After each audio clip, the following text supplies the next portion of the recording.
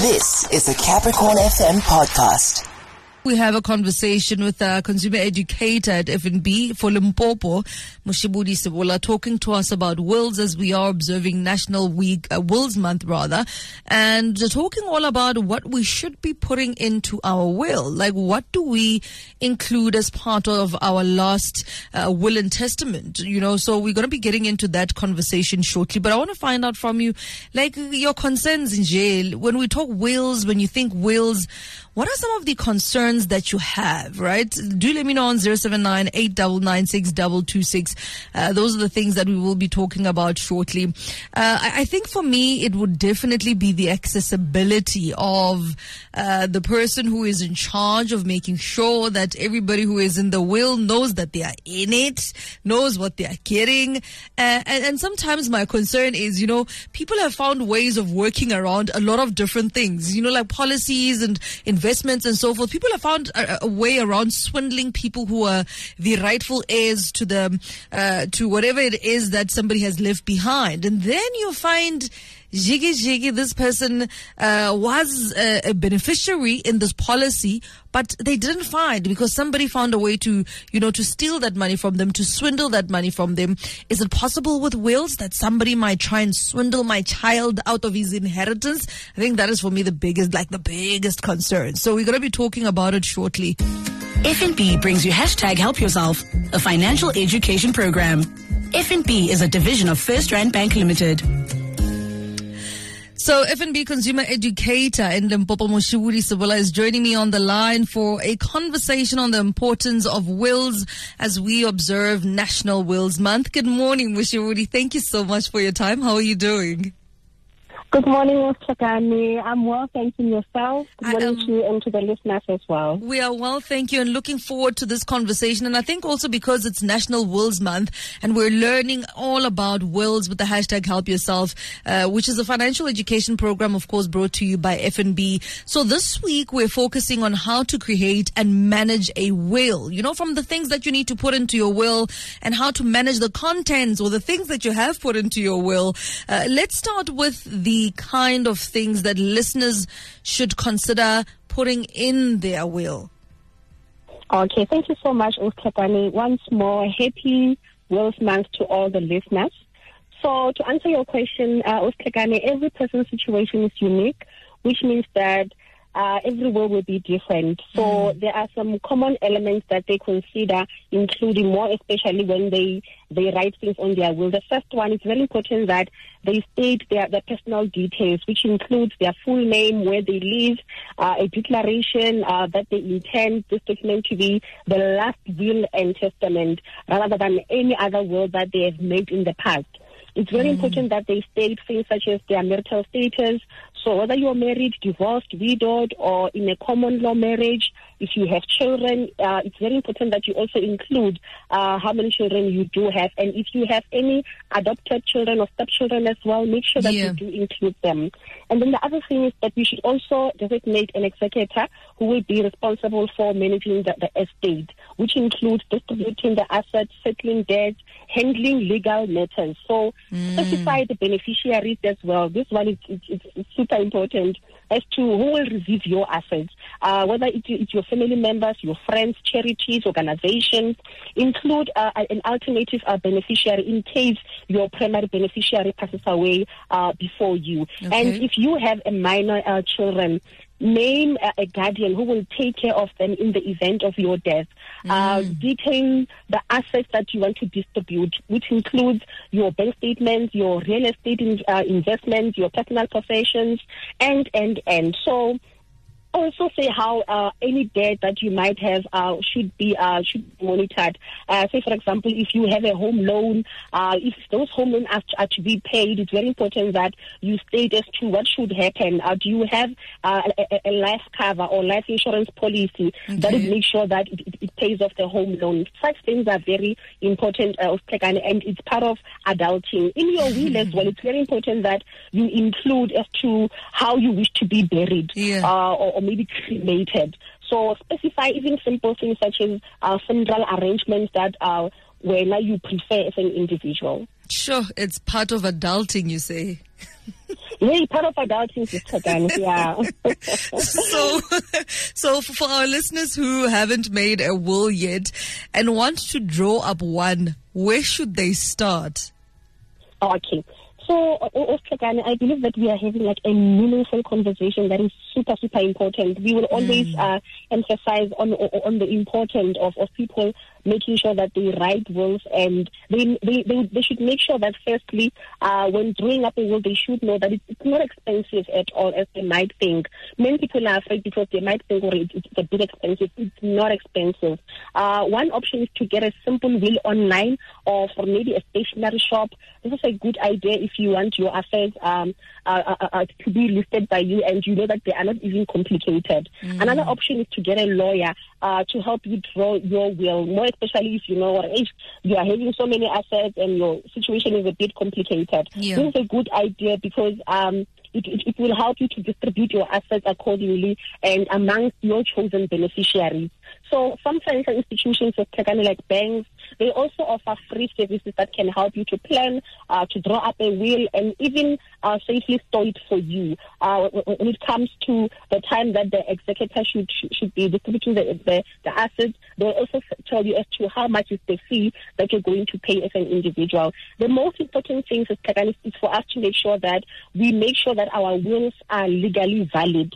This means that it must be in writing, either handwritten by hand, typed or printed, with a date and your signature at the end. And the other thing is that you need to make sure that this is done in front of the commissioner of oath, and it must be witnessed by 2 or more people. Say, for example, it can be your friends, your neighbors, or your co-workers that are not beneficiaries in your will.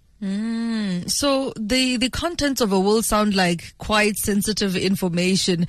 Is there a way of keeping it private? Yes, there is, as a Hlekani. Thank you for the question. So your will is a confidential document, and you are free to leave your property or possessions to anyone that you want in any way that you choose. So you don't. You also don't have to discuss or share the content of your will with anyone, not even your spouse. So, however, when you pass away and your assets are being distributed, people with a vested interest in your will can ask to know what it contains. For example, any immediate family member of yours.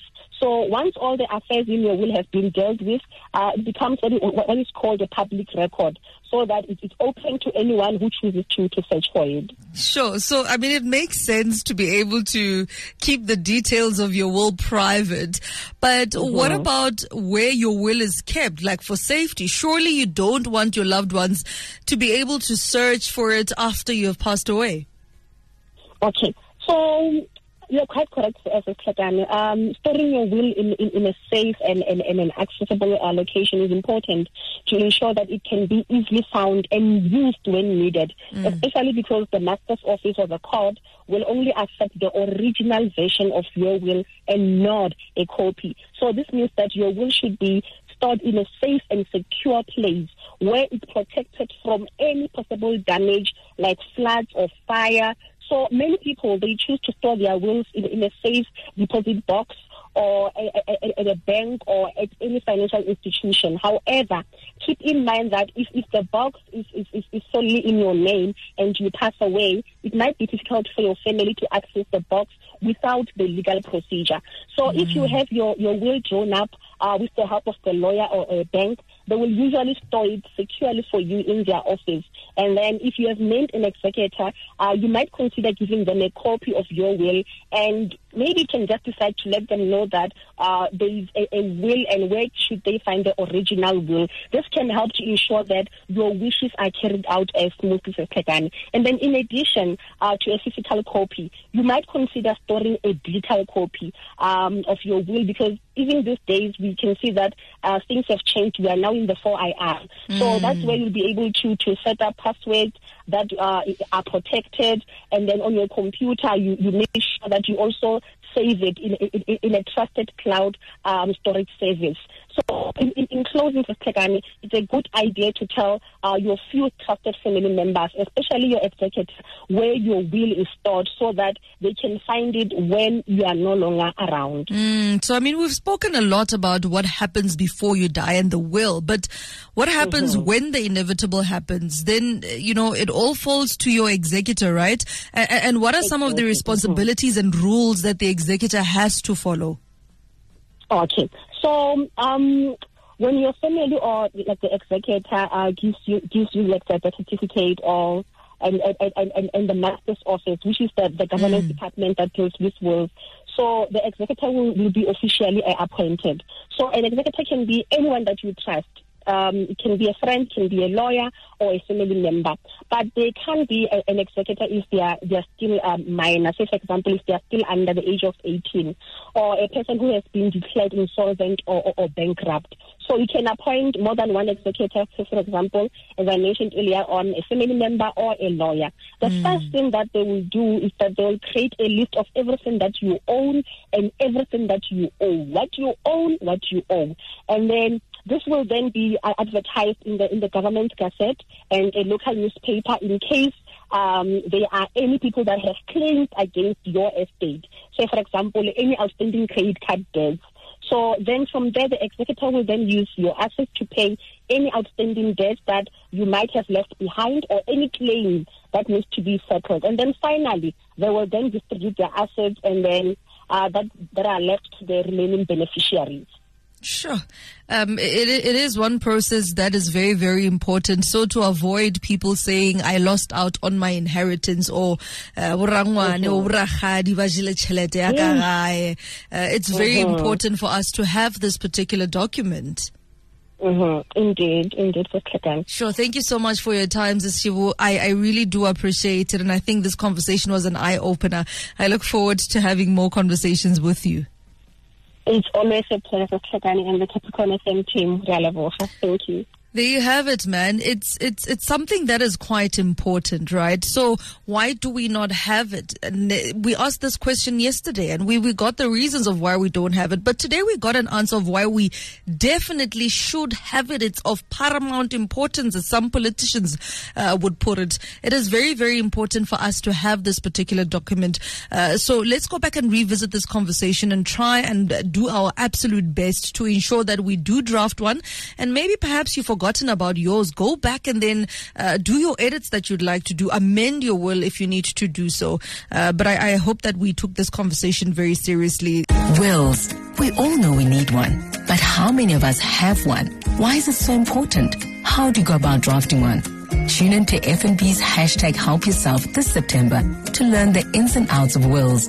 From making sure your loved ones are taken care of and your possessions are distributed according to your wishes, to legacy and estate planning and drafting a legally valid document. #Help Yourself, the financial education program brought to you by FNB, a division of First Rand Bank Limited. #Help Yourself is a financial education program brought to you by FNB, a division of First Rand Bank Limited. That was a Capricorn FM podcast. For more podcasts, visit capricornfm.co.za.